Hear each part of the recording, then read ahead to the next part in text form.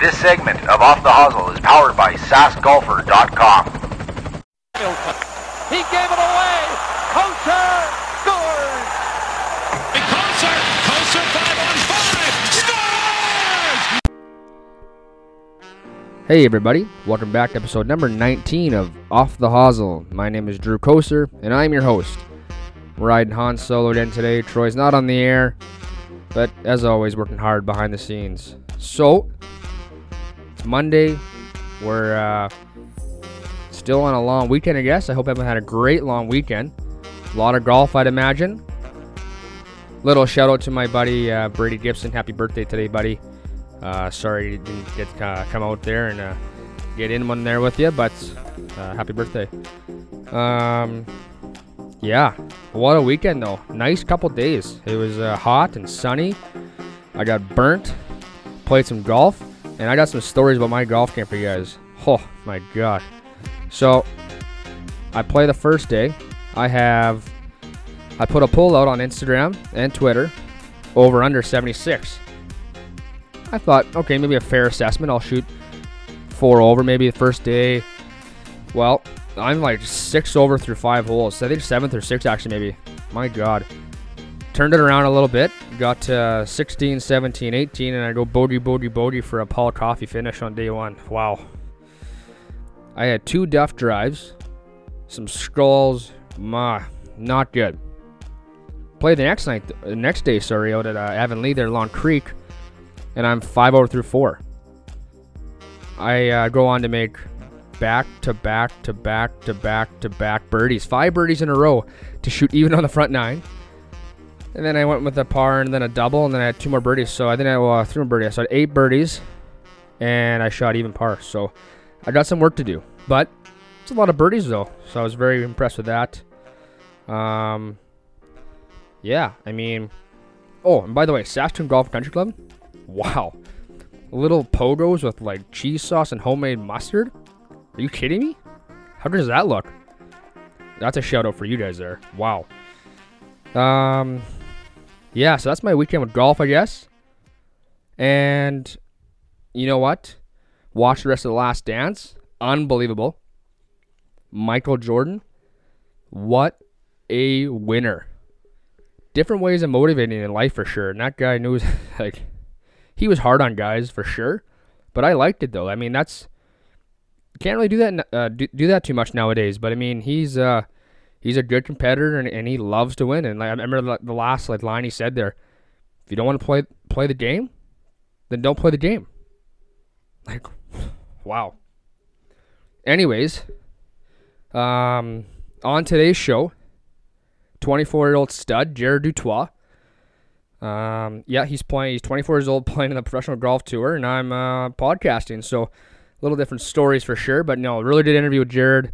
A lot of fun with that one, and followed up by Mr. Bob Weeks. So, 2 good interviews in this one today.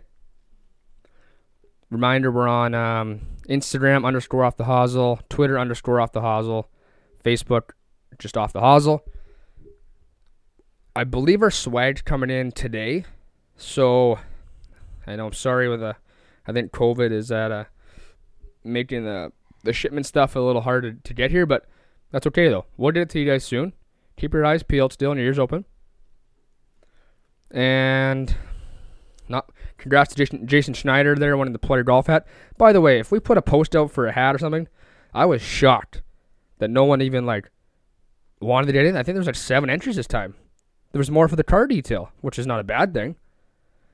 But guys, come on. It's a free nice hat from Player Golf over there at with our buddy Chase Porter there. So check out the page. There's always stuff flying around there for you guys to grab for free. So take advantage of that. Anyways, we'll send it on over now to Jared Dutois, and then followed up by Bob Weeks. So hope you guys enjoy the interviews today. Today's sponsor of Off the Hosel is GR Flooring. For all your flooring needs, contact Todd Ripplinger at 306-537-9074 or visit him in person at 1260 McDonald Street in Regina, Sask. Alrighty, today myself and my brother are on the air again, joined by PGA professional from Calgary, Alberta, Jared Dutois. Thanks for joining the podcast today. How are you doing today? Not too bad. How you guys doing? Can't complain. Yeah, weather's pretty good here in Saskatchewan today, so hopefully we can get out on the links pretty soon. Oh, perfect. Yeah, you guys are allowed to play out there pretty soon, aren't you? Yeah, May 15th we're allowed up in Saskatchewan, and then obviously with Calgary and other courses open up on Monday, so or the 4th, I guess. But yeah, we gotta wait a little bit here. Perfect. So I wanted to ask, where are you these days? How are you holding up during these uncertain times with COVID? Are you practicing? You must be missing golf. Yeah, definitely. I'm in Kimberley right now. That's kind of where I grew up. I was born in Calgary, but kind of grew up from 8 years until graduation in Kimberley, BC, and my folks still live here. So with them now in their place, I do have like a little bit of a hitting bay that I was using kind of before courses started opening up. But basically BC I think gave the green light to golf courses open two weeks ago maybe. So I've been playing a little bit, and more in Kimberley are kind of opening it up next few weeks. So I don't think it'll be too different for me coming up, other than I guess like lack of competition. But there's a handful of good players out here that I can kind of stay sharp with, and it'll be okay. So I want to backtrack a little bit here. When you were younger, playing junior golf, you're obviously playing junior nationals and whatnot.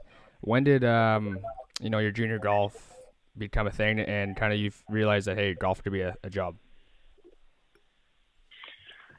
Jeez, well, so I would I wasn't very good until I would say probably 15 or 16, and I was.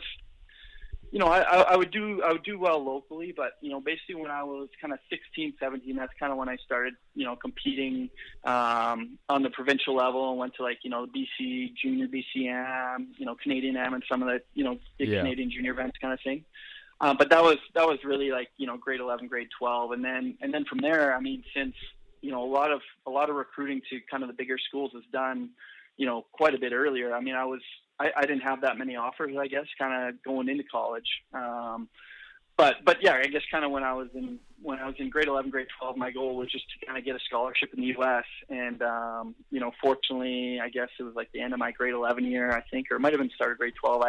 I committed to University of Idaho, which is one of the only schools that kind of gave me a real look. So that was kind of how it started. And then from there, I didn't really have any pro aspirations. I think it was kind of like a long-term goal, but then I started getting a lot better in college, and climbed through the ranks, and I was like, hey, I think I'm going to give this a try.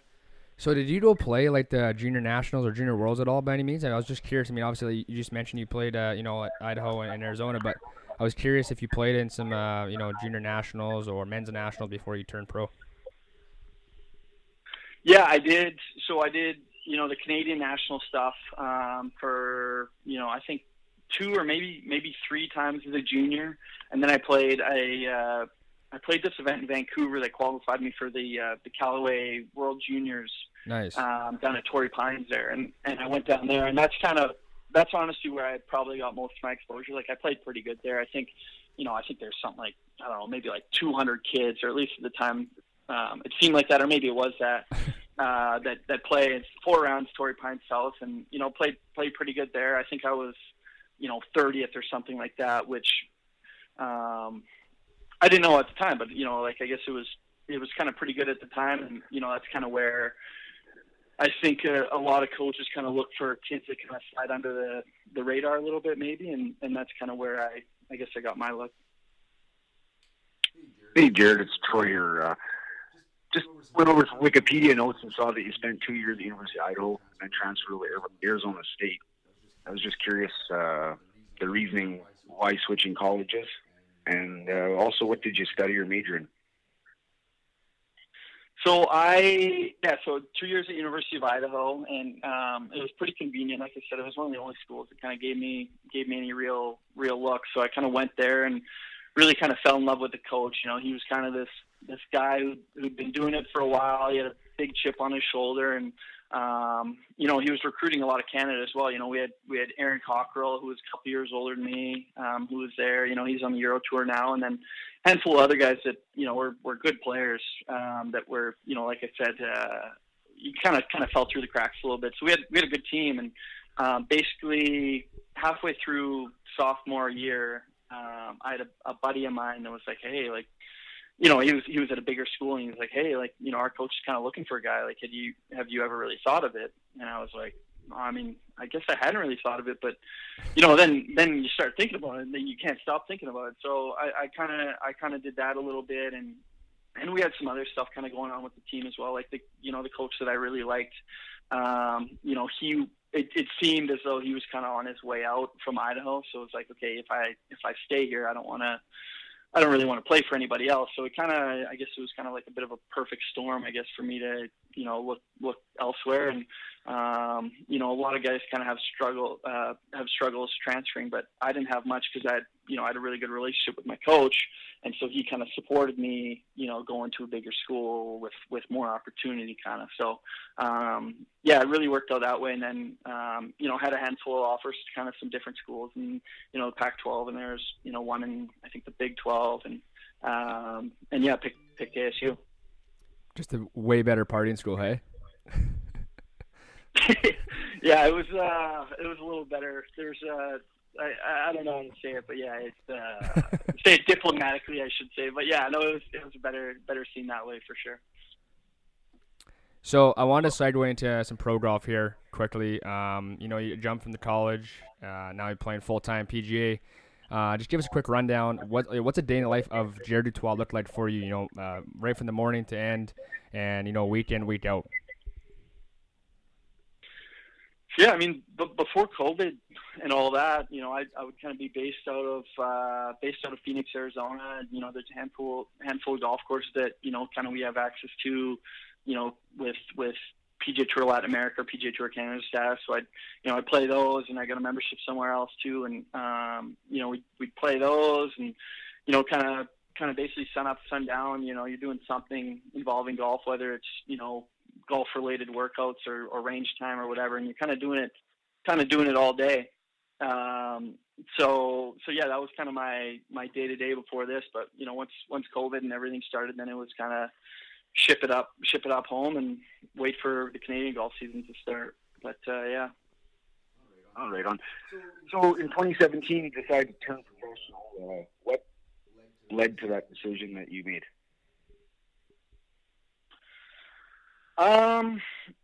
Honestly, it was probably the steady progression that I'd kind of made, like, the 5 years building up. Like, I got a lot better my kind of grade 12 year, and then freshman year took a step up. Like, I just kind of kept getting better. So I was like, might as well give it a shot. I had a handful of sponsors that were going to help out financially that made it possible. And so yeah, I kind of ran in, and first year I had a start at the Canadian Open, and I had a handful of starts on the Canadian Tour, so I kind of had starts locked up. So and just dove right in, and I've been playing, I guess, ever since. How big of an adjustment was it going from you're a dominant junior and you go to college and play really well, and then you played some pro events as an amateur and you were a stud? Like, how big are those stages for you and mentally? Like God, I mean, I'm the same age as you, and I'm working a day job. Like, I want to be doing what you're doing, but I mean, I can imagine like that's big time. Like, just walk us through that. Yeah, no, it was pretty cool. I mean, so I guess it would have been the summer of my, going into my senior year, I had a couple starts. I actually played an event in, my first pro start was in Saskatoon at Dakota Dunes there. So I played there. I actually missed the cut, and then later that summer I had a start into the Canadian Open, and went there and just kind of caught lightning in a bottle and played really well. So I mean, that was huge for me, kind of exposure wise, and obviously Canadians are very passionate sport fans, so you get a little love from the Canadian media, and a lot of people are kind of big fans all of a sudden. So it was very cool for me, and it's been a cool ride for sure. What's your thoughts on the Dakota Dunes? It's a tough track, eh? Well, I mean, I think the cut, I can't even remember what the cut was. I missed it by one, and I want to say it was like 5 or 6 under or something like that. Like it was like a really low cut. But yeah, like that place, like, you know, obviously it's pretty exposed. So if the wind gets up, that's kind of the trick. Yeah. But no wind, and you know, guys just kind of ate it up. You know, I think like every par 5 was pretty gettable, and you know, there's a handful of at least one, maybe 2 drivable par 4s, and so yeah, I remember guys just lit up that place. But it's kind of too bad they didn't go back. I kind of like the setup. You know, it was like right on that, you know, the casino there, and you know, the guys got like a meal and would go, you know, put 10 to 15 on black, you know, before the round kind of thing. And yeah, it was a cool spot. But who knows, maybe they'll start that up again one day. Was it windy that day? I think the afternoon got windy, but I can't remember. It's always windy here in Sask. Yeah. Oh, I believe it. So, Jared, in 2016, you represented Canada at the 30th World Amateur Championship in Mexico for the Eisenhower Trophy. Could you just let our listeners know what that experience was like? I didn't catch you there. What was the last part of that question, sir? Oh, I just wanted to see if you could let our listeners know what that World AMs was playing for in Mexico. Yeah, no, it was an unreal event. I mean, it's super cool. Like, you know, basically there's 3 guys from every country, and like, you know, you get a wide range. I mean, you get US, you know, they're all studs, and then you get Australia that ended up winning, they were studs, and then you get, you know, these countries that you're like, oh, do they even have a golf course? You know, and these guys with like these Walmart sets that go around. So it was like a super cool experience. Just kind of seeing everything and, you know, representing the country. You know, we had, you know, I think it was like either the CEO or the president of Golf Canada come down. So it was a really cool experience. And then, you know, kind of the amateur legend of Doug Roxborough, he was our playing coach, which was super cool as well. He's kind of a legend in Canadian golf that I guess not too many people, I guess, know about him. But yeah, that was super cool for us. And then it was in Mexico too, so you're on this like all-inclusive resort at like these sweet tracks. So it was a super fun experience. So you go on shoot 59. I mean, last day of the Outlaw Tour. Unfortunately, you end up on the wrong side of things. But I mean, walk us through that round if you could. I mean, what's going on in your head? Like, I mean, what's your nickname now, Mr. 59? Like, that's incredible. Yeah, no, it was pretty cool, and it was a weird day because, like, well, obviously it's like COVID had started, so nobody even knew if like the event was going to happen. You know, nobody knew if it was, you know, going to keep going on because we started the event and some kids started pulling out because they were scared of everything. And so yeah, I went out the last day, had a good group. You know, knew both the guys I was playing in it, and the one guy, his name was Brandon Harkins. He's like a web.com and a bit of a PGA Tour guy a little bit. And, you know, he was going off. Like, I want to say he was like 8 under through 10 or something like that. Oh, my God. And I was like, you know, 2 or 3 back of him at the time. And I was just like, okay, let's just try and keep up to this guy, basically. and kind of did so. And we were, you know, I think we were tied at like 9 or 10 on 17. And it must have been 10, yeah, because then we both parred 17, and then I got 18. And I was like, man, this poor guy, he was beating me all day. He shoots a 60 and misses the playoff. But yeah, it was a cool Suck on time that for sure. Yeah, exactly. So in 2016 at the RBC Canadian Open, you were 1 shot behind Sneds after 54 holes. So you got to play Sunday with them. Final pairing. What was that like for you? It was pretty cool. Yeah, it was one of those things, like, just kind of as the week went on, like, it just kind of got crazier and crazier. Like, you know, first day of the event, you know, it's basically just my parents and a couple friends watching, and then, like, I was playing with Garrett Rank, and he's a bit of a local legend, and he had, you know, his family and whatnot watching, but other than that, there was, like, nobody watching us, so it was just kind of like, you know, and we're on the back end of the draw too, so like, you know, there's no real buzz. Like, it almost kind of felt like normal-ish, you know. But you know, as the week kind of went on, you know, I played well early and kind of was getting some love, and then I remember my coach came up and he's like, I think it was after round 2, he's like, Jared, like, you know, delete Twitter and Instagram off your phone right now. you don't want to see kind of what's going on basically, because like I didn't really know, and I don't remember. Obviously I'd watched a bit of the Canadian Open, but I was never really a part of it. Like I'd been to one, and it was in Shaughnessy when I was like 14 or something like that. But yeah, so as the week went on, it just got like, kind of crazier and crazier, and had a great pairing round 3, and felt comfortable. He was an Arizona guy, Ricky Barnes, and all day he was just kind of chirping me about going to ASU because he went to U of A, and they're big rival school. Yeah. So that kind of took off some of the pressure, and then the final day playing with Snedeker was super cool too, because he was kind of he was like I think he still is an RBC guy, and so he kind of had like the nice guy kind of reputation a little bit, and he kind of really made it easy for me. Like,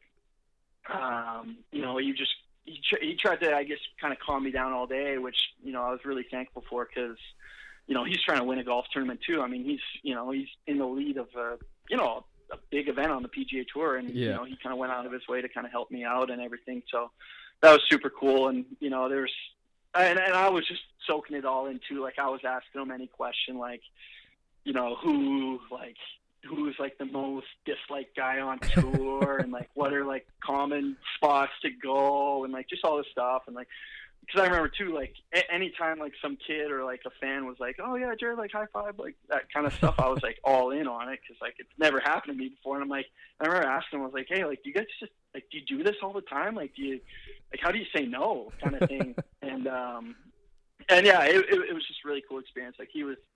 Honestly, like in that field, he was probably, one of the top 5 guys that I could have played with that final round to kind of, to have the best kind of result.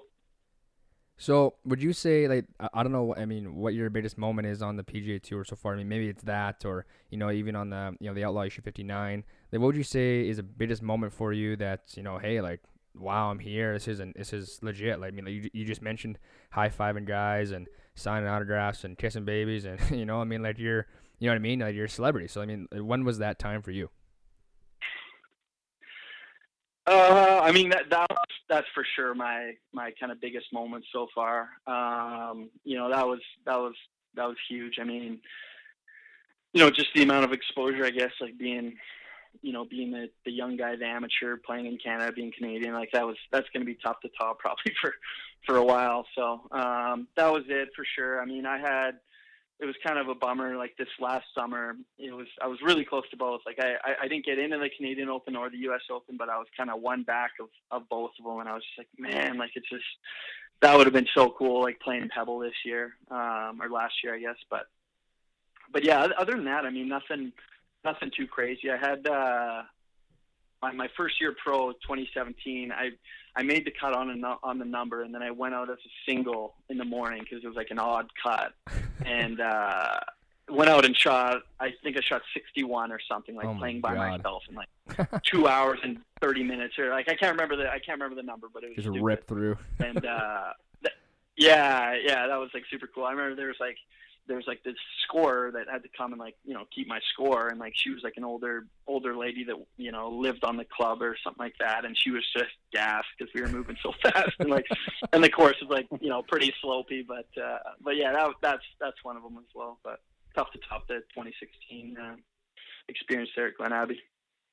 So playing on the tour, I mean, you get to play with a lot of different guys and very good golfers.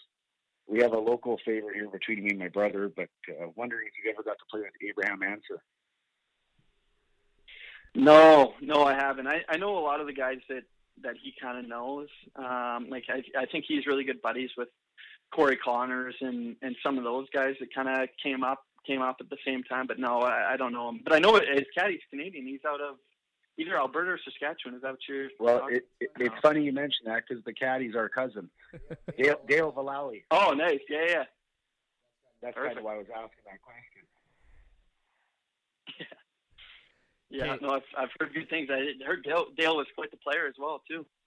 Yeah, he's ripped up the Tour de Dunes once or twice when he was playing, but now he's looping away here, so he's enjoying that. Enough about him, but I want to ask, Jared, before we get into our segment, questions from the gallery, some advice for our young listeners especially, or I mean, like I said, I mean, you're my age, and I consider we're still young, but I mean, there's some young juniors that listen to the show, and you know what it takes to make it to the college level, professional level, and just touch on that for us. Yeah, I mean, I would say like the biggest thing, especially for Canadians, is like I'd say in general Canadians are kind of late bloomers, just because like we only have half the time of a lot of the places. Like my golf season was kind of 5-6 months, and it's kind of like a lot of Canada. I'm sure Saskatchewan sometimes lucky to get 5-6 months. So yeah. So yeah, I mean, I think the biggest thing is just like it's not a race, and especially in a sport like golf, you see guys kind of find it, super late, whether it's late in juniors, late in college, or late in the pros, right? Like a lot of people kind of find it late. So my biggest thing would just be like, as long as you still feel like you're getting better and you still have that same desire to kind of go out and play and get better, then you've got nothing to worry about time-wise. Okay, so off to our segment called Questions from the Gallery, sponsored by Player Golf. Be sure to use the promo code OFFTHEHOSEL15 for 15% off of your orders. That's OFFTHEHOSEL15 for 15% off of your orders. Alrighty, first question here from Bill. Wants to know what it's like being so young playing on the PGA Tour. Well, I'm a little older now. Like I still wish I was, I guess, like in my 19, 20 or whatever. But yeah, I think starting out was pretty tough. Because like in college you're just pampered. Coach tells you where to go, like where to be, books all the flights, books all the hotels, like whatever, right? And I guess like the first summer for me traveling was kind of tough because you got to book all that stuff that you don't even think about, and you got to travel, and you got to when you book flights Sunday night, Monday morning, like what do you do? And so I think kind of figuring that out was kind of took me a little while, and I think most guys are kind of in the same boat there. But yeah, that was one thing that was a challenge for me for sure. So Chris wants to know who is or was your idol growing up that made you continue and pursue golf. You're gonna like this one. It's Saskatchewan boy Graham DeLette. Nice. He was a big idol of mine. I mean, he's kind of a blue collar, multi-sport athlete kind of thing. And I'd like to look at myself as kind of the same. At least when I was high school, I was. And he went to a school in Idaho. It's where I went. He's a big Flames fan. I'm a huge Flames fan. Like there was just kind of all these parallels, and I was always kind of a big fan of him. So yeah, Graham DeLette's kind of my guy. Flames fan? I guess we got to hang up now. Sorry about that. Yeah. What is your favorite course that you have played? Oof. It's tough to beat Cabot Cliff. I got to play that once, I think in 2017. That was really cool. And then that one's up there. And then I got to play Riviera as well in LA, and then Paso Tiempo. So I would say those are my three. I don't know if I could pick one because they're all pretty special in their own right. I've only played Cabot Cliffs and Links on the Golf Tour 2019, so definitely ripping it up on there. But yeah, love that. So Mark wants to know what a typical day in your shoes is when competing at a tour event. So I would say, early in the week, it's very much kind of getting ready. So it's like, making sure you got the greens dialed in, you know how the rough's reacting, chipping, how far the ball's flying, if there's elevation and whatnot. So that's kind of early in the week. So that would be, get to the course pretty early, practice, go play either 9 or 18 and get used to all those things. And then as it gets closer to the week, Wednesday or whatever, like I usually try and keep Wednesdays pretty light just because, you got ideally 4 days of, quite a bit of work coming up. So that's what I would do. And then, yeah, obviously when you're competing, it's, get to the course, an hour and a half kind of before your tee time, warm up, go play and sign the card at the end of the day, get some rest and try it again the next day. Okay, so this question here is from like every club pro, every amateur, every stud. What are your thoughts on Bluetooth speakers on the course?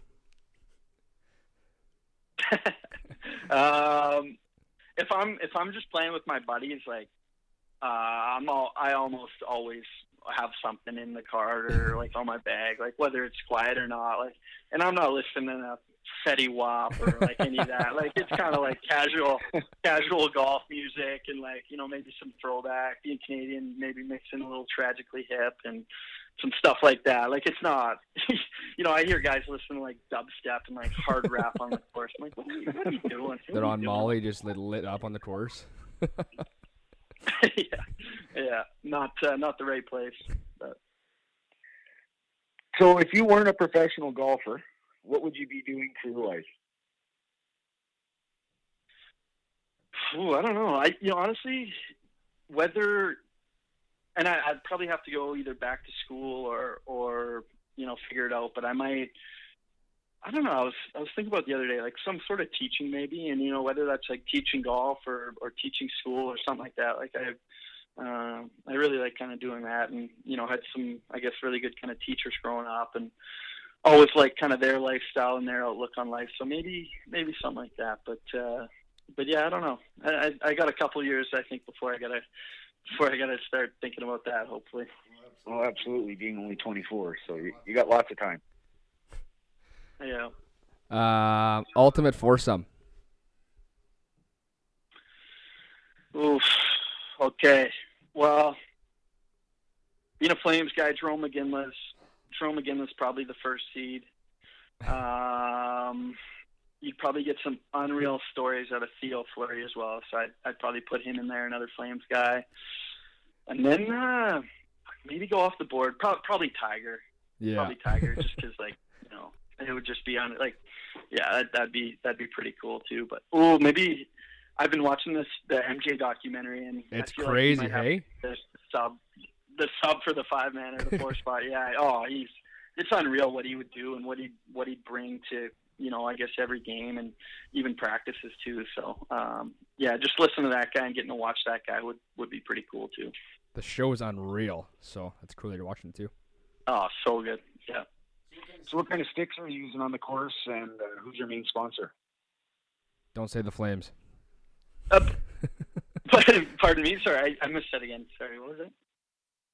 No, I just wondered what kind of sticks you're using on the course and who's your main sponsor. Yeah, so I think you said clubs, right? Sorry. Yeah. Sorry, I'm having. Yeah, clubs. Yeah, so I'm all Titleist. I have, you know, Titleist irons, wedges, you know, and woods. I actually got I struggled with my old wood, and so I've got a Ping 3-wood in the bag and then a TaylorMade putter. But yeah, Titleist everything for the most part, and they were really good to me, I guess, in college and starting out my pro career. So big fan of them. Any hole-in-ones? I've got 5. I got 5 hole-in-ones. Yeah. Can you? Where are they all? Do you know they are?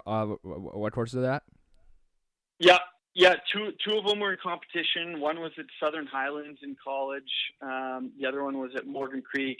That tournament that I said kind of got me to the World Juniors. I actually got like a hole-in-one, like late in the round to like win by either 1 or 2, kind of coming in. So kind of got lucky there. But and then the other ones were like either in like college, like practice rounds or like qualifying rounds, kind of thing. But all over kind of Arizona, I guess. So to this date, what's your best golf memory? Ooh. Best golf memory. Gotta be that I made on 18 Canadian Open on the Saturday. I made like a 40-footer and just like blacked out and lost my mind and like started beating my chest like an animal. That's probably my best memory. Yeah. Well, Jared, this has been awesome, man. I don't know if you have do you want to touch on anything else at all? But I mean, this has been great. No, that was a lot of fun, guys. Yeah, I don't have too much more to add, but yeah, no, appreciate you guys having me on, and you know, hopefully I can have some better stuff and better stories for next time. So yeah, no, that'd be great. Okay, we'll keep in touch there, Jared. Take care. Thanks a lot. Sounds good, guys. Yeah, have a good one. Yep, take care. This segment of Off the Hosel is brought to you by Brownie's Golf Shop at the Royal Regina, Southern Saskatchewan's premier custom club fitters. Using FlightScope and GC Quad technology, Brownie's Golf Shop will give you the high-performance club fitting you need for that new driver or set of irons. Offering a full line of clubs featuring Titleist, Ping, Callaway, TaylorMade, Cobra, and Strixon at the best prices. Brownie's Golf Shop, high-performance club fitting to help you enjoy the game. Contact Dean at royalregina.com to book your fitting or yardage gapping appointment. Today, I'm pleased to be joined by TSN analyst Bob Weeks. Thanks for joining the podcast today, Bob. How are you doing today? I'm doing great, Drew. How are you? Not too bad. It's sunny and 28 here in Regina, Saskatchewan. Can't complain by any means. That's good. That's good. If only you were on a golf course, right? Yeah, no kidding. So, I want to know, where are you these days? How are you holding up during these uncertain times? You must be missing golf. I mean, you're probably putting around the house. I am. I guess I'm like everybody else in these days. I'm self-isolating at my house with my girlfriend, and we're sitting in Toronto, and the weather is starting to get a little bit nicer. It's been a pretty crummy spring, though, so that's been April, I should say. So that's been pretty good. Kept us indoors, but yeah, we're keeping her busy. I tell you, work-wise, it's still been busy. There's lots of stories to cover for golf, and on both fronts, on whether it's the professional ranks with the PGA Tour or LPGA Tour, or talking to a number of the players on both tours, or at the more recreational level as we sort of sit and wait for golf season to start in various parts of the country. And it looks like, for the most part now, as we're chatting right now, pretty much everybody except Ontario and Quebec is either going to be playing or has a date where they will be reopening the golf courses. So that's good news if you're a golfer. I actually wanted to know your thoughts. I mean, even like, Saskatchewan's opened up on May 15th, and I think Alberta, BC, everywhere else is opened up on Monday. I'm pretty sure I'm not in the politics by any means, but I'm pretty sure that they still have open cases. I mean, what are your thoughts on them opening up sooner than us? Yeah, it's a little dicey, I guess, but I sort of put my faith in the medical scientists and all the people who are a lot smarter than me when it comes to talking about the COVID-19 situation, and I really have to think that the politicians wouldn't be reopening the golf courses if they didn't feel it was safe. Yeah. And I think that's what you have to kind of put your faith in. I'm still personally a little bit on the shelf as to whether or not I will go out and golf when the course is open in Ontario. I'm not quite sure how safe I feel, but I guess we'll see. And I know there's a lot of people out there who are pretty antsy about it, and people who are on both sides of the equation, for opening golf courses, should we not be opening other things? So there's no easy answers when it comes to this, but I am missing golf. I'm missing playing, that's for sure. And I actually can't. I was trying to think the other day, and the last time I actually played any kind of golf, and I think I was on a trip in California in December. But it's certainly at least positive for most people who play golf, I think, to see the courses open, as long as they adhere to all the precautions and rules that are being put in place for these courses to open. Okay, so we're going to touch on that a little later here. I wanted to backtrack to when you were younger. Where were you born? How was that? And being a Canadian, were you playing a ton of sports, hockey, golf, etc.? So I was born in Montreal. I grew up there till I was 12, and then moved to Ontario, where I've been ever since. I have family in Prince Edward Island, so I spent a lot of time out in Prince Edward Island growing up, a lot of summers out there. And that's where I started playing golf, actually. My dad took me out to a golf course, and we were out there for summer holiday, and we started playing. I think I was probably about 10 or 11. And back then, that's kind of when you did start playing golf. Nobody really played much before that. You couldn't get on courses. There weren't the number of courses that we have now across the country, and so getting onto a golf course was tough. A little bit tougher. Yeah.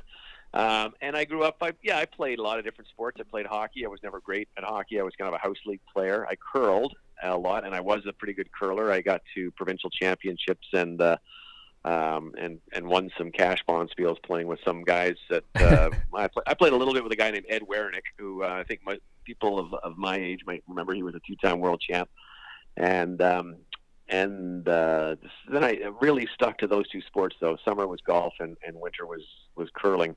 I was never, and I have never have been a great golfer by any means. I've been a single-digit handicap, I guess, in my prime, but never probably more than about an 8 or a 9.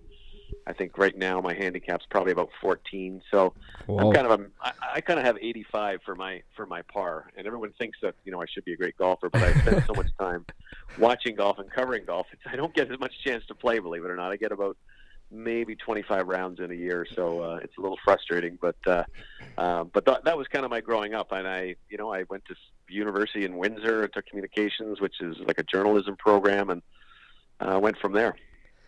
So maybe you should. I don't know. Have you ever thought about becoming a scout for golf, or like was that ever a thought? Yeah, I never have thought about that actually. I've never thought about being a scout or looking, helping people get to colleges. I know some friends who do that. I know some people who are very good coaches, and but my love was always in journalism. I always wanted to be a journalist, and to this day, I have a lot of young people who will come to me and say, how do I become a golf writer, or how do I become a golf broadcaster? And I tell them, I don't think of myself as a golf broadcaster. I think of myself as a journalist who covers golf, and the distinction there being that I really feel that I could cover anything. I could cover politics or entertainment or business or something. I have the skills to be a journalist, and I think those transfer quite a bit. I've just been lucky enough that for the last 33 years I've been covering golf pretty much entirely as my gig. So it's but it's I never really thought about any other side of the game or a sport to be involved in, whether it be in administration or anything like that. I'm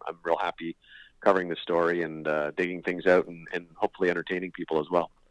So I actually wanted to transition into your editorial life, and journalism and broadcasting. I mean, obviously you mentioned that was always a passion for you. I mean, when did that become, a passion? I mean, obviously you're so good at what you do. So I just wanted your thoughts on when that all became. So I went to school. I knew, I guess, sort of in later high school years that I wanted to get into journalism. I don't think I really ever thought about what side. In fact, when I left for university, I thought I would love to be a TV cameraman. I thought that would be the best job to have. And then after about 1 year in studying, and we had a TV studio at the university, I thought, oh man, this is like the most boring job in the world. No offense to all my friends who are cameramen. So I got on the other side of the camera, got in front of it, and I kind of developed this in the university. You kind of get this I guess thirst to try and figure out the story and put your spin on the story, or to try and tell it objectively if you're just doing the news side as opposed to an opinion side. And I never really thought that I would perhaps really even do that. The very first job I actually had after university, I worked for the Lottery Corporation here in Ontario, and my job was to give out the big checks. So that's pretty good. Like Happy Gilmore. Yeah, basically, I would just, people would come into this office, and I'd hand them a check for $100,000, and we'd do a little PR. We'd phone the local town wherever they were from, whether it be, I don't know, some guy in Sudbury or whatever. We'd call and alert the press in Sudbury just to try and prove to everybody that there were winners. But my real passion at that point was to try and write long form stories, so like magazine articles. And I submitted a few ideas to Score Golf magazine in the late '80s, and I got right place at the right time. I guess the guy who was the editor there is a guy named John Gordon, and he hired me on, and I stayed there for about 25 years. But I was pretty raw, like I guess everyone's starting out in the job, and I had to learn a lot about the magazine publishing business, about writing, about covering golf, about, you make contacts. People I met in those first years, I still have relationships with now, and I think that's a big part of being successful for any journalist, right? Is just to make those contacts and keep the communication lines going. So it was a fun job, and then Score Golf is still going to this day. I haven't been there for a few years now, I guess 5 or 6 years in any kind of capacity, but it's still going strong, which is a great credit to the people who run it. Yeah, so you kind of answered my next question. I actually wanted to ask also and touch on the way you just mentioned there. I talked to Jason Logan there yesterday, one of your buddies there. I asked, do you think, obviously being a guy that writes and also an editor, do you think magazines are on their way out?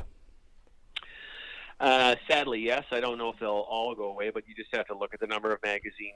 When I started back in the late 80s into the early 90s, there were probably, I think at one point there were 22 golf magazines, both regional and national in Canada. Wow. And now I honestly think that Score Golf might be the only one that still prints.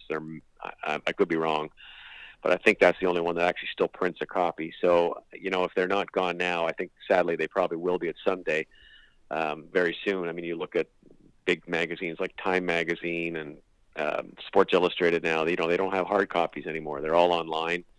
And that's where everything's going. It's just a natural evolution, I guess, of things, just like newspapers are struggling a little bit, although they're seem to be hanging on a little bit better than magazines. But it's tough, and that's one reason, why I kind of moved over to television full time, was I saw that on the horizon there, and I thought face for TV to kind of make the jump. Yeah, exactly right. Exactly right. So I mean, you mentioned earlier too, you're a big curler, and I was trying to find some notes on you, and I mean, you were big in the curling from the looks of it, and also you played. I mean, how did that all come about? You were also, also writing for them back then, and then do you have any good moments and memories from those days? Yeah, so I mean, I guess just naturally the golf and curling seasons kind of ran into each other, and I back in those days I was trying to write whatever and for whoever I could. So I knew a little bit about curling, and I decided to start and try and write some stories about that. And I got hired at a couple places, and at one point I was a columnist for the Globe and Mail. I did that for 25 years, wrote a weekly column on curling, which seems almost amazing now that they would have a curling column back in the Globe and Mail, but they did. It was a big sport back then, and it was, the Brier was selling out with, I don't have to tell people in your neck of the woods about the Brier and curling and how many people were there. That's the heartland right there in Saskatchewan and Manitoba and Alberta.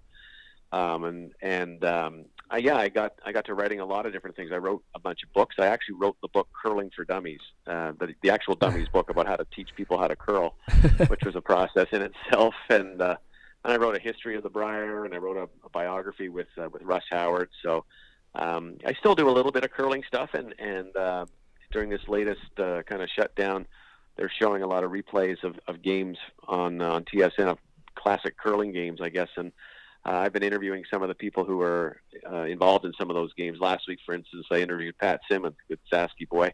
Nice. And did some curling coverage as well. So it's always good to keep my hand in curling, but certainly golf is where the bulk of my work is. Have you ever talked to Benny Hebert at all? I have. I know Ben quite well, and then Ben's a great show. guy and a passionate golfer as well, right? Oh, He's yeah. been on your podcast, I saw. Yeah. No, he's a beauty. Yeah, that's a good term. He definitely is a beauty. So, I mean, now you've been at TSN for 5-6 years now. How has that changed? I mean, going from, you go from Score Golf to TSN, and now, I mean, I classify you as kind of like the Don Cherry of golf, honestly. I mean, I don't know. That's just what I think. I mean, I don't know. Like what was that change like for you? Don Cherry, I'm like the Don Cherry of golf with quieter jackets. Yeah. Well, I'd worked at TSN for a long time when I was still at Score. We had a relationship. We had our Score Golf TV program on TSN, and as part of that deal, I helped out and I covered the major events with them and with their team. So it was a very easy transition because I had essentially worked with these people for the better part of 15 years. I think if I go back, I think I've been at 22 years now associated and on the air at TSN. So it wasn't like I was walking into the unknown. Yeah, just new, I guess. Yeah. It was a little different in the role I played. When I left Score Golf, I had a very senior role, and I was I had a lot more to do than just write. I had a lot of administrative things to do, and it was a little bit of a different job. So when I got to TSN full time, it was actually kind of more fun. I was just concentrating on being a journalist and covering golf, although there was a few other things I did, but primarily that's what it was. And the transition was pretty smooth. It was pretty easy. We ducked right in, and I was very happy that TSN made a huge commitment to golf. They still do have a huge commitment to golf. We show all 4 majors as well as a number of PGA Tour events, and we have television shows and all sorts of things and in the hopper with golf as well that are hopefully coming up soon. So it was nice to get my feet into a good environment where it was just nothing but golf and nothing but journalism. What would be your favorite, for one of the 4 majors? Oh, the Masters is easily the best one for me. I love the Masters. It's first of all, it's the first one of the year. Most years it won't be this year. It'll be the last one this year. But it's the first one of the year, so you're coming out at a time of year when the golf season in Canada is either just starting or right around the corner for most people. They treat you very, very well, although you have to be very careful and follow all the rules. But they look after the press. I mean, it's almost ridiculous how well they treat us down there. And of course, there's been some great moments on that golf course, and pretty much the whole golf course. You know where to go. You know what's going on. This happened on this hole and this happened on that hole, and so that's the best one to cover. I think they're all good. I mean, they all have a special sort of ambiance, and they all treat you pretty well. But I would say the Masters is the favorite of mine to cover. Do you have a favorite moment from all the Masters that you've been to? Yeah, I've been to 24 Masters now, and I guess my favorite. The very obvious one would be Mike Weir winning in 2003. Yeah.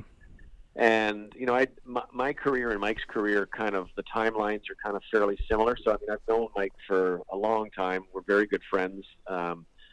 He was an amateur golfer when I first started covering him, and then a collegiate golfer, and then to kind of see this guy grow up and the determination he put in, and the practice and the hard hours, and then to see him win the Masters was ridiculous. It's funny, normally at Augusta, I don't watch the back nine on Sunday because there's just too much happening in too many places. So I basically watch it on television back in the broadcast center. Really? With everyone else. Yeah, it seems strange, I know, but in order to be able to tell the story, you can't be on 3 different holes at once and see all the changes. So and you've been to 24, so yeah. So generally what I do is I'll walk the front 9 with the leaders, and then I'll go back into the broadcast center or the broadcast center.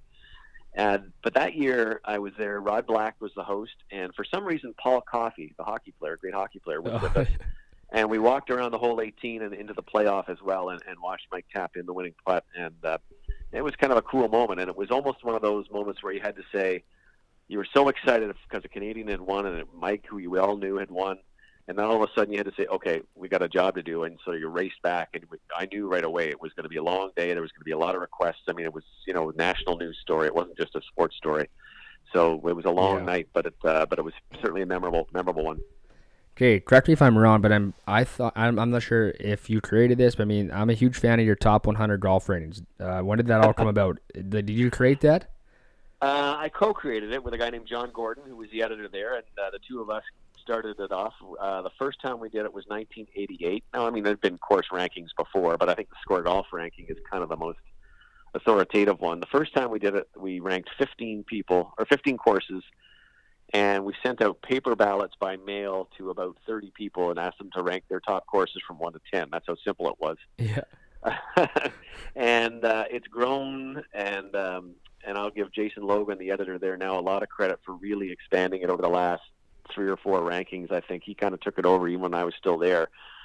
We developed a software program now, so we have a panel of about 115, 120 people, and they can go on and rank the courses all online, and then the tabulation's all done automatically. So it's a pretty sleek and sophisticated system these days. But yeah, we started it for the real purpose of just getting people to talk about golf courses. And I'll never forget saying to John Gordon, I said, if anybody agrees with our list, then we stop doing it, because that's the whole point. You don't want people to agree to it. You want them to discuss it. You want them to talk about courses. You want them to say, no, I think this course is better than that course. And somebody once told me, says that, it's easier to tell somebody that their spouse is ugly than to tell them that the golf course is crummy. So it's created a lot of controversy, but it's got a lot of people talking about golf and about golf courses in Canada, and making people aware of some courses that they might not know. I'm always amazed at how I'm very lucky. I get to travel from one side of the country to the other, and basically everywhere in between. And I don't think there's not a province I haven't golfed in. And I think that I always find a lot of people from the east side of the country don't know how good the courses are in the west, and vice versa. And the bigger thing is people outside of Canada, I don't think, realize how good the courses here are. So it's a good exercise in letting people know about the courses that we do have here. So I believe Riverside was like the last Saskatchewan course maybe on that list. Do you think more courses from Saskatchewan could make that list ever? Yeah, certainly. I've played. I haven't played a ton of courses in Saskatchewan, but I've played some. I think Wascana got a good showing when that hosted the Women's Open a couple of years ago. That was a good one. I played the Willows as well, and I think I've played. Well, I know I've played Riverside, and I've played a couple of the Dakota Dunes. I think has been on the ranking from time to time as well. So certainly there are, and it's the toughest part is that I think a lot of the panelists probably don't get a chance to see it. If you're a panelist and you live in Vancouver, chances are you're probably going to go and play Jasper and Banff, word of mouth, places like that. So getting the voters to see these courses is always the first step. And in places. I think Manitoba and Saskatchewan are the two most difficult provinces for them to get to in terms of making it a real holiday and going out there, up to Waskesiu or something like that. I think that's the only real downside to it. But as I tell people, it doesn't really matter what someone else thinks of your course. If you like your golf course, if you go out and you have fun playing at Riverside or Waskesiu or wherever you're playing, then that's all that really should matter for you. Yeah, no, that's a very good analogy for sure. I recently spoke with Adam Stanley and Jason Logan. I asked the same question. I'm going to ask the same one to you. Is golf and golf courses going to be affected by this pandemic financially? Oh yeah, there's no doubt about it. I think I was talking to the PGA of Canada, Kevin Thistle, who's the CEO there, and he's told me that this is now a couple of weeks ago, so some of the courses have opened, but I think 35% of PGA pros were laid off, had been laid off at that point.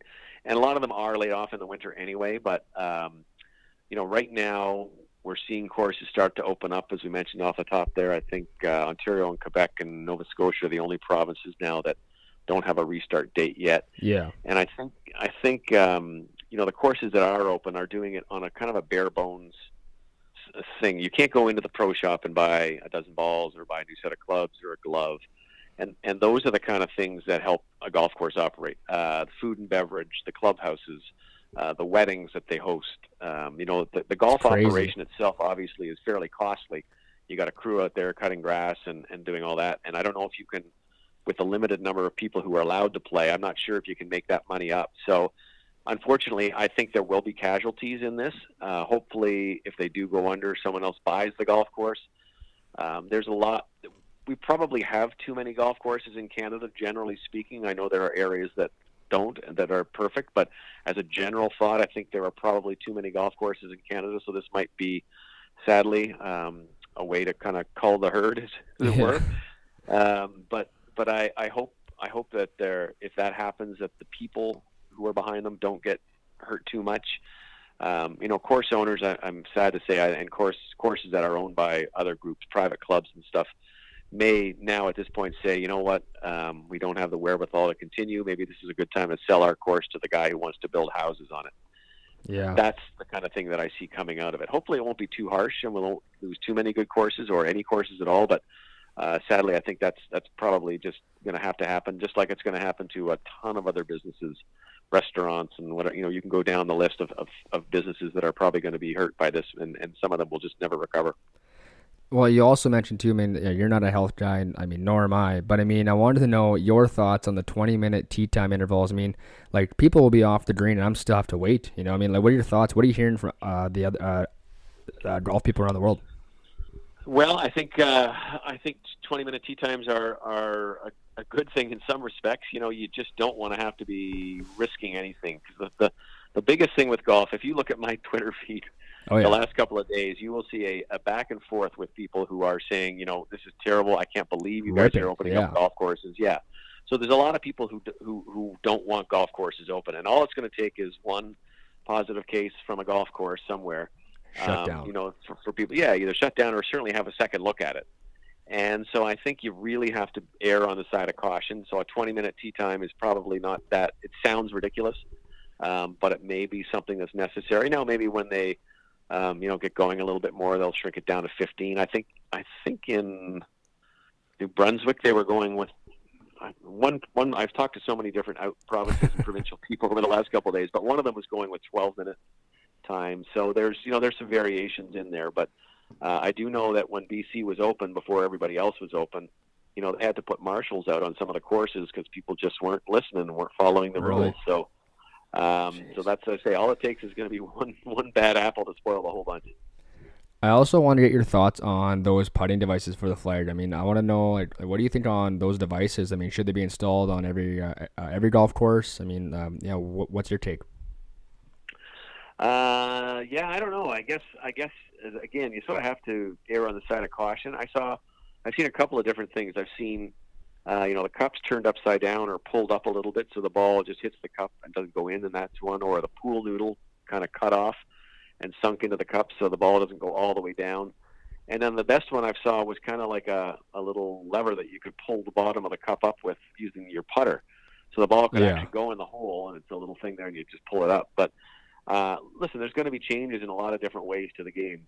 I had a big conversation with Adam Hadwin this week that's up on tsn.ca, talking about what he thought and what it's going to look like, for the PGA Tour. Are they going to go back wearing masks? Are they going to be able to have the pins pulled out? Will someone be there to rake the bunkers? There's a lot of questions, I think, that people still have to figure out. BC has had their courses open now. I mean, they've never really closed. So they've figured it out, and I think as long as people adhere to the rules and be cautious, I think you can play. I think you can play golf safely. Well, I listened to my cousin actually that he was talking the other day on a podcast. I mean, he caddies on the PGA actually, and he mentioned, he goes, you know what, guys, like, there's going to be so many golfers playing. Like, this is going to be an unbelievable year. There's going to be so many good players playing in every event, like events that Tiger hasn't played in. And I mean, it's crazy to think that there's going to be so many more guys wanting to play events because there's the shortened year essentially, right? Yeah, well, I mean, there's a lot of people who need FedEx Cup points. Right now, if the FedEx Cup started today, Brooks Koepka wouldn't be playing in the playoffs.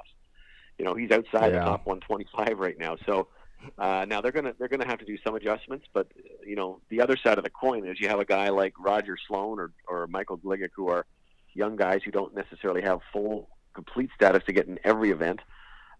So they may be, they want to play as many tournaments as they can. And usually in the summer, a lot of the top players will take some time off in between the major championships. And that's where those guys get a lot of starts. Well, you know what? They might be on the outside looking in. So there's a lot of questions still as to how the PGA Tour's season is going to unfold, how they're going to qualify for the playoffs, how you're going to qualify to retain your privileges for next year. And there's a lot of stories out there exactly of, what they're thinking of. But there's certainly going to be a different time because, for instance, I think you're going to have one major within the PGA Tour season, because the other PGA and the U.S. Open and the Masters are after it. Next year you're going to have 6 majors, so those count for a lot more FedEx Cup points. So, but you're right. Everyone's going to want to play in those early events. Someone was telling me the other day that the first tournament back is at Colonial. They said that could have the best field in the history. Unbelievable. Of the tournament. All those guys want to play. Yeah. So I have to ask. I mean, the Canadian CP Women's event that took place in Regina. How was that for you? Did that experience? I mean, you mentioned earlier about Mike Weir. Did that experience measure up to anything that you've been a part of? Crowds, the atmosphere. It was right up there with Mike winning the Masters for sure, on a number of reasons. First of all, of course, it was at home in Canada, which was pretty amazing. The crowd was ridiculous. I think it was like 6 degrees and raining when we started off, and they were lined up 5 down the first fairway. So it was pretty remarkable to see the hardy Saskatchewan people out there. And then the big difference this time was that, at first there was not going to be any live television coverage, and they kind of had to barter and scramble to make sure that the back 9 was on live TV. So the front 9, I live tweeted Brooks' score, and I think I got 600 or 700 new followers from people who just jumped in to try and figure out what Brooke was doing. So the element of the television and what happened afterwards and the whole story with Brooke, I think, being so young, winning at home, it added up to a really remarkable experience. And I can't say enough about the crowds there. I can't say enough about the people who were running the tournament out there, all the folks out at Wascana. I mean, it was, I know they'd had a tough year, weather-wise, agronomy-wise, and the course was probably not showing its best, but it held up. It was a good finish, and to watch Brooke hit that last shot coming in on 18 with the entire hole basically surrounded. It was nuts. With people. It was it was a remarkable finish and a remarkable scene, something I'll never forget. So some of the places you have got to play and where, favorites?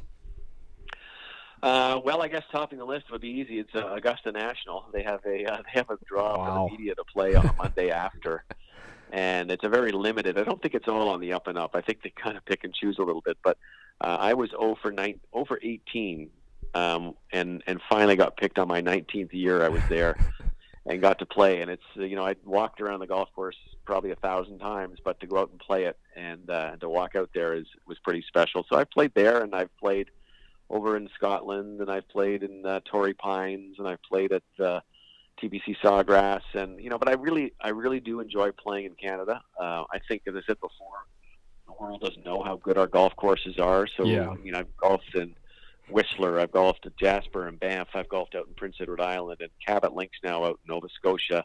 And also one of my favorites. And even at home, I belong to a golf course here in Toronto called Weston. It's an old Willie Park golf course, about 110 years old. And our claim to fame is that Arnold Palmer won his first professional victory there, the 1955 Canadian Open. And we have a statue of Arnie on our first Nice. tee. So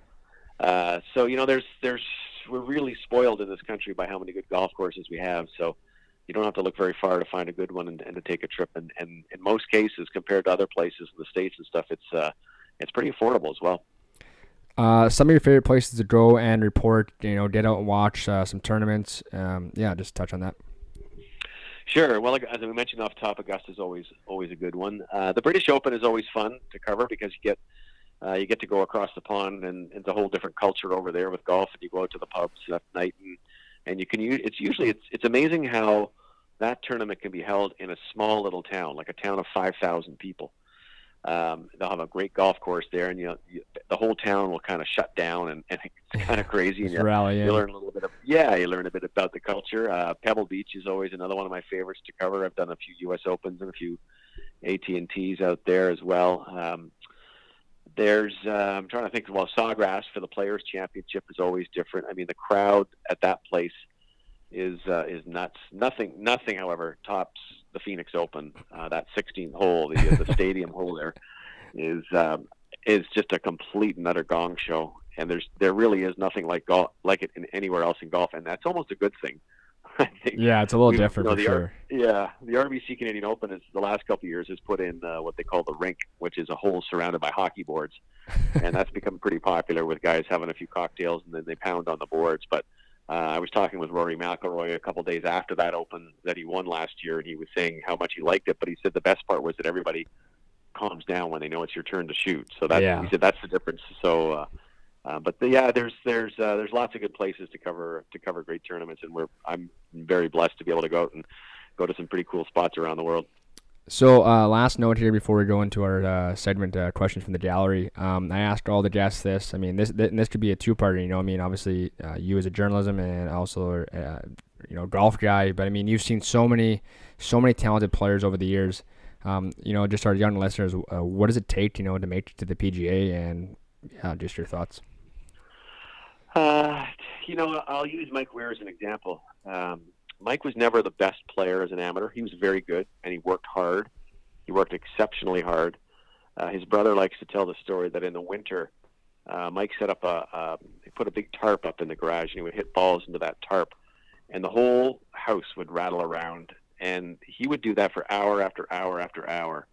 And Jim said everybody had headaches in the house because boom, boom, boom into the net. So, my point there is that the dedication that you have to really want to do it is second to none. And you can be a talented golfer, but, to be a PGA Tour player goes beyond talent. You got to have drive. You got to have commitment. You got to have perseverance. One of my favorite guys to follow is a guy named, well, obviously you guys know him, Graham Dillette, and Graham's story is very similar. Yeah. Graham was the best golfer in Saskatchewan, and then he caught the eye of the national team coaches, and they brought him to Toronto, and he realized, there's a lot better golfers here, or a lot more better golfers here, and the levels kept getting higher. But he had enough drive to want to succeed. So I guess the point is, you got to have the talent, but you also got to have what's between the ears, and I think that's probably those two things together, with a few breaks here and there, can get you there. Alrighty, off to the segment called Questions from the Gallery, sponsored by Player Golf. Be sure to use the promo code OFFTHEHOSEL15 for 15% off of your orders. That's OFFTHEHOSEL15 for 15% off of your orders. Alrighty, Regan Smith asked, what's your favorite course in Canada that you've played, and Saskatchewan? My favorite course in Canada is a course called Cabot Links, which is out in Nova Scotia. There's two courses out there that you may have seen pictures of, Cabot Links and Cabot Cliffs. Cabot Cliffs gets most of the photography because it's got this beautiful hole that sits on the edge of a cliff. But I prefer Cabot Links. It's a real true kind of Scottish feel links golf course out there, and the experience of playing it is really second to none. In Saskatchewan, I really enjoyed playing Dakota Dunes. I was lucky enough that the first time I played it, there was no wind, and so it Yeah, made it a little easier for me. That'll be I nice. understand afterwards. I was told afterwards that it's like the one day this year that there hasn't been any wind. So, That but I course like is so that, hard. and I like that a lot. It was a lot of fun to play. Steve Riot asked, did you sample any Saskatchewan beer while in Regina for the CP in 2018? If so, which was your favorite? Ooh, I did. I always make a point of drinking local beers. I mean, I love Graham Delette's beer, the Prairie Bard. Yeah. is always a good one. And I'll be terrible and say that I can't remember the names of them. But we did. Every night we went out with a couple of guys. We were staying down by the casino, across the street from the casino area. And we would go into that little downtown core and try things. And there was a couple of nice little pubs that had some really good local brews. And I will say that they were, it was the food and the beer and the entertainment that week were really, really good. I remember that being downtown and seeing some local artists playing, and I had a lot of fun that week. I must admit that. Jill Croser asked, she wants to know, who do you think who's going to be the next Canada's next great up and comer, and which Canadian on tour right now will win a tourney in the next near future here? We had on Noah Steele recently. I don't know if he's you've seen him at all, but yeah. I haven't seen Noah play. I've heard lots about him. I'd like to get the chance to see him play. I think on the men's side, there's a couple of guys you might look out for. A guy by the name of Hugo Bernard, who's a big left-handed kid from Quebec. He's got lots of talent, and I'm kind of waiting to see what he's going to do. There's also another fellow from Quebec named Joey Savoie, who's also an excellent golfer. So those two have kind of caught my eye. Adam Svensson is a guy who played the PGA Tour last year, lost his card, is back down on the Corn Ferry Tour. And I'm kind of waiting for him to hit his stride, because I think he can really do some good things. On the women's side, I think Brittany Marchand is going to get there. I think she's kind of been back and forth the last few years, but I think she's gained a lot of confidence in her game, and I think that's the only really big thing missing from her. So that's another one I think that to watch. Those three right there are pretty good. But Noah Steele, I'm anxious to kind of watch him hit some balls, because from what I hear, he's really dynamite. You may have already answered this question a couple of times here, but Brian Peters asked, what's your favorite golf memory, and whether it be yourself or being a golf analyst? Here's what I'll do. I've talked about, Mike Weir, and I've talked about Brooke Henderson winning, but I'll switch it around a little bit. I'll tell you my favorite interview that I've ever done. Nice. And that was quite a few years ago. I got to interview Charlie Sifford, who was the first African-American golfer to play on the PGA Tour. And he was a very talented golfer. And back in those days, I mean, as late as the 1960s, the PGA Tour had a clause that said it was only for white people. And wow. Charlie Sifford was sort of like Jackie Robinson in baseball. He went through absolute horrors to play. And some of the stories and some of the things that he told me about what he had to suffer through just to be able to play on the PGA Tour were just horrendous, and I'll never forget that. And I did ask him, I said, you're kind of like the Jackie Robinson of golf. And he said, no, not really, because after Jackie Robinson, a lot of African Americans played baseball, and we're still waiting for kind of a breakout in the golf world. So that's my most memorable interview anyway. Last one here, favorite beverage after a round? That's a good one. I answer depending on what the weather is. I mean, I'm a beer guy. I like craft beers. We do have at our golf club an Arnold Palmer, the iced tea and lemonade, and sometimes I'll drink that with a little bit of vodka in it, maybe. And it's when we put the vodka in, it goes from being called an Arnold Palmer to a John Daly. Drive the ball real far. That's it, exactly. Well, Bob, this has been great. I don't know if you have you want to touch on more notes here. I mean, this has been awesome. No, it's listen. It's always great to talk golf, and anyone who's listening, if you want to reach out on Twitter, if you have any other questions or whatever, you can always find me there, and hopefully keep listening to this podcast, because we're doing a good job here with this. It's real fun to chat. Right on. Thanks so much, Bob. Okay, take care. Coors Light is the official light beer of the Saskatchewan Roughriders. It's also the official beer of watching 2013 reruns, catching up on video calls, and wearing the same sweats as you did yesterday. Visit your local retailer for great prices on 18, 24, 36 can packs. Coors Light, made to chill. Well, there it is. The interview was with Jared Dutoit and Bob Weeks. Dropped it today for you guys, just so you know, on your way home from the lake. Unfortunately, this long weekend has come to an end as we all go back to work on Tuesday, only for a 4-day work week. But long story short, interviews with Jared were really good, I thought. Talked about his college and, the Canadian Open and, being a professional golfer at the age of 24. Yeah, living the life, man. Thanks again for coming on, Jared. And then followed by Bob Weeks. Talks about his top 100 course ratings he does over at Score Golf when he was there. Then transition over to Golf TSN now. He's the analyst there and unbelievable at his job. Thanks again to both those guys for coming on today. Hope you guys enjoyed the show. Not much more. This thing doesn't happen without our great sponsors by everyone. I really appreciate all the support and help for the podcast. Like I said, this doesn't happen without you guys, so appreciate it. Not much more though. On Twitter _OffTheHosel, Instagram _OffTheHosel, Facebook Off the Hosel. Don't quote me on it, but 99% sure we'll have our gear and our swag in by today's end. I hope it's in. Get you guys some little soft launch. And check out the social media feeds that I said just previously. Keep your eyes open. Have a great rest of your week. We'll talk to you guys Wednesday. See you guys.